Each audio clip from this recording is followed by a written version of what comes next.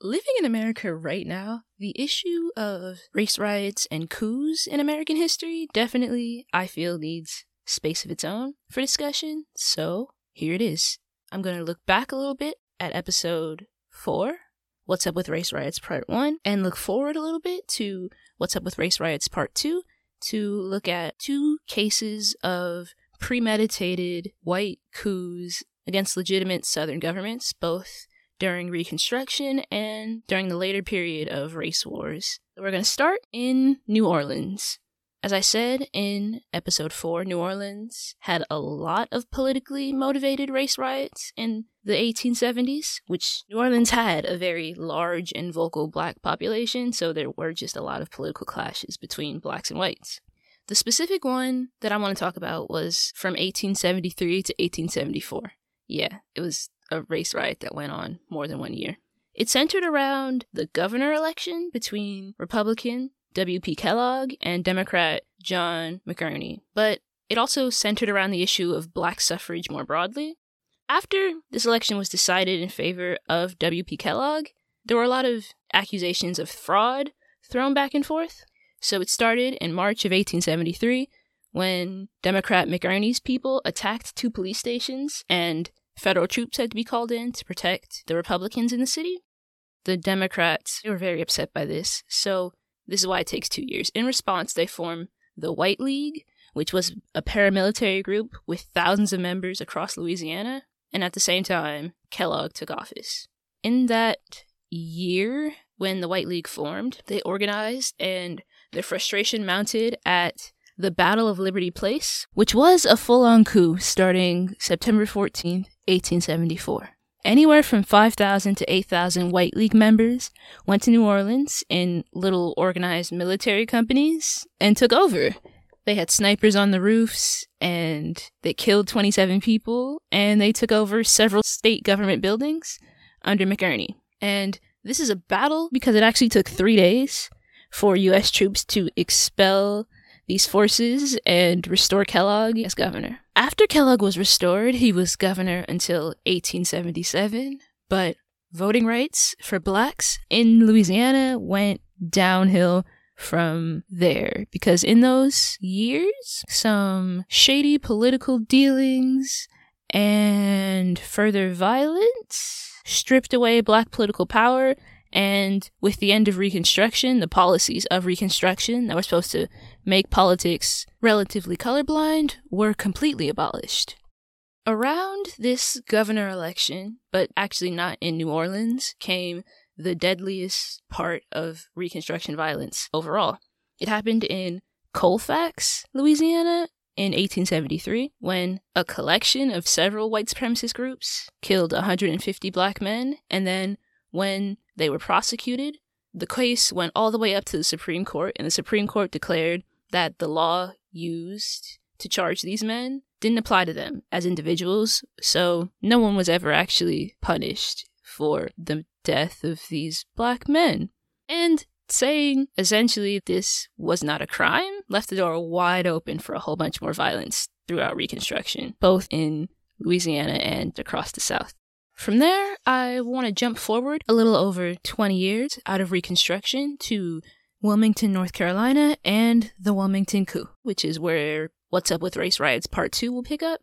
This was well past Reconstruction, which meant that across the South, most Republican governments had been expelled and black people had largely been completely disenfranchised. Except in North Carolina. In North Carolina, the Populist Party and the Republican Party had fused together and worked together to overthrow the Democratic stronghold, which displaced Democrats out of power in a way that hadn't been seen really in the South since Reconstruction. Wilmington was a black majority town, and it had a thriving black middle class, black schools, and black people in political positions from policemen to aldermen, and its own black daily newspaper called the Wilmington Record, which is where the story starts. Alexander Manley, editor of the Wilmington Record, is central to this event because he wrote an article denouncing the idea of lynching and claiming that white women were attracted to black men, which was a radical idea because, as I discussed in Race Riots Part 1, often lynchings surrounded the idea of black men being sexual animals who were predators to white women. So the idea of white women actually seeking out black men, ooh, that was real problematic for the time. And that's when they started to plan the violence, which became jointly about black people being uppity and having political power and being a sexual threat. So as I said, it was planned, but it got serious the day before the coup, which was the day after a November election, when those planning it released the White Declaration of Independence, demanding that Alexander Manly leave the city, that black people no longer have the right to vote or have political office, and that white people would be allowed to take a majority of their jobs. And they had 24 hours to meet these demands, which didn't happen. So the next day, white supremacists went to Manly's newspaper and burned it. They just kind of randomly started attacking a bunch of black people. They forced the government to resign and installed their leader, Alfred Waddell, as the new mayor. And they took community leaders, mostly Republicans, both white and black, and marched them to the train station, telling them not to come back or they'd be killed.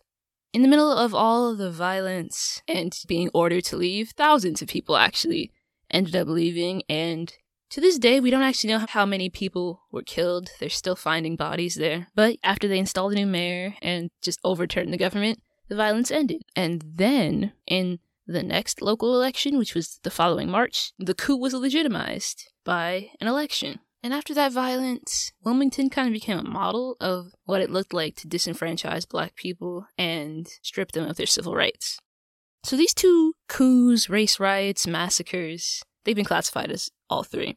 I wanted to center these two not just because they are issues of an attempted coup and a successful coup, but because they were both premeditated, which is different than a lot of the race riots that I've covered so far. They're usually pretty spontaneous, but these two were planned.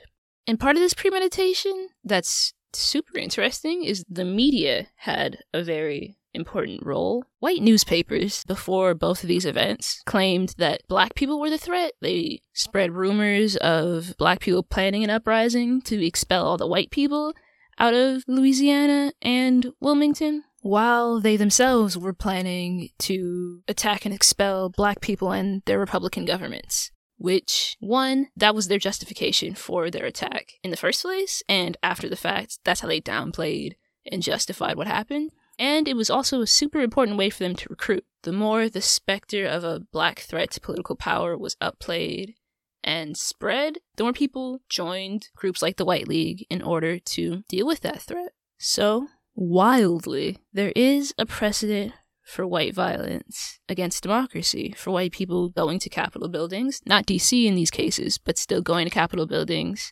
taking over, and trying to make their political will happen through violence.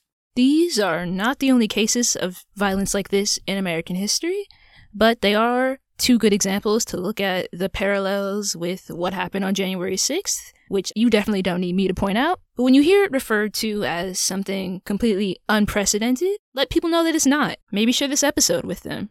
All power to all people, y'all.